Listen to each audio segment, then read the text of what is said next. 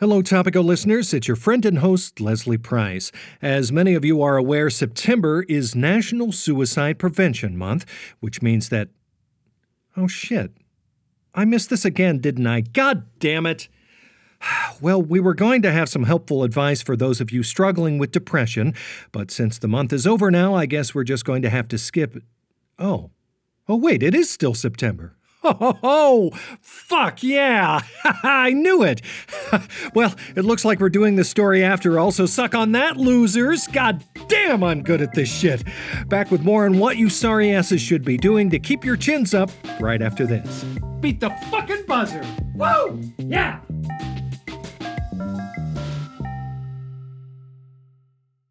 Turning now to mental health news, more than 8 million Americans have reported feeling suicidal thoughts over the past year. And in an effort to help those struggling with depression, Congress has implemented a new National Suicide Prevention Conga line. Joining us to discuss this further is OPR mental health expert Jenna Resnick. Hi there. Jenna, this seems like a helpful service for those dealing with mental health issues. It is. The line will be accessible from anywhere in the country, and it's available to anyone struggling with thoughts of self-harm or anyone who just wants someone to dance with. All you have to do is follow the sounds of the drum. Here's what one young woman who utilized the service had to say.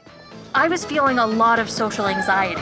Hey! But now I feel much more connected to the world around me. Hey!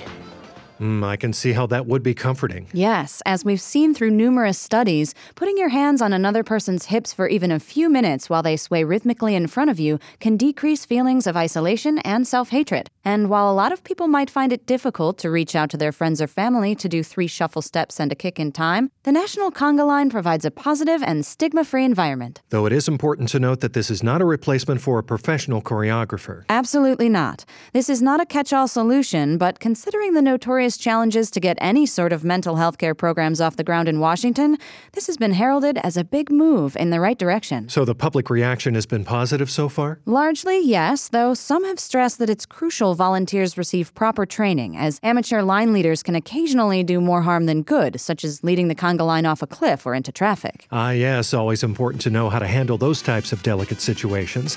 And joining us now to inform us more on just that is one of the founding members of the conga line, Dr. Bert O'Donnell. Hello, Bert. Hey, Leslie. It's great to be here. Hey! You know, I think one of the largest misconceptions that people have about mental health is that you can't prevent mental health. Oh, well, it seems like that's all the time he's got. We gotta get in on this. Come on, Leslie! All right, wait up. Well, that's it for the Topical today. Hey, don't forget to like and subscribe wherever you get your podcast. Hey, and we'll see you right back here tomorrow. Hey, oh man, this is fun.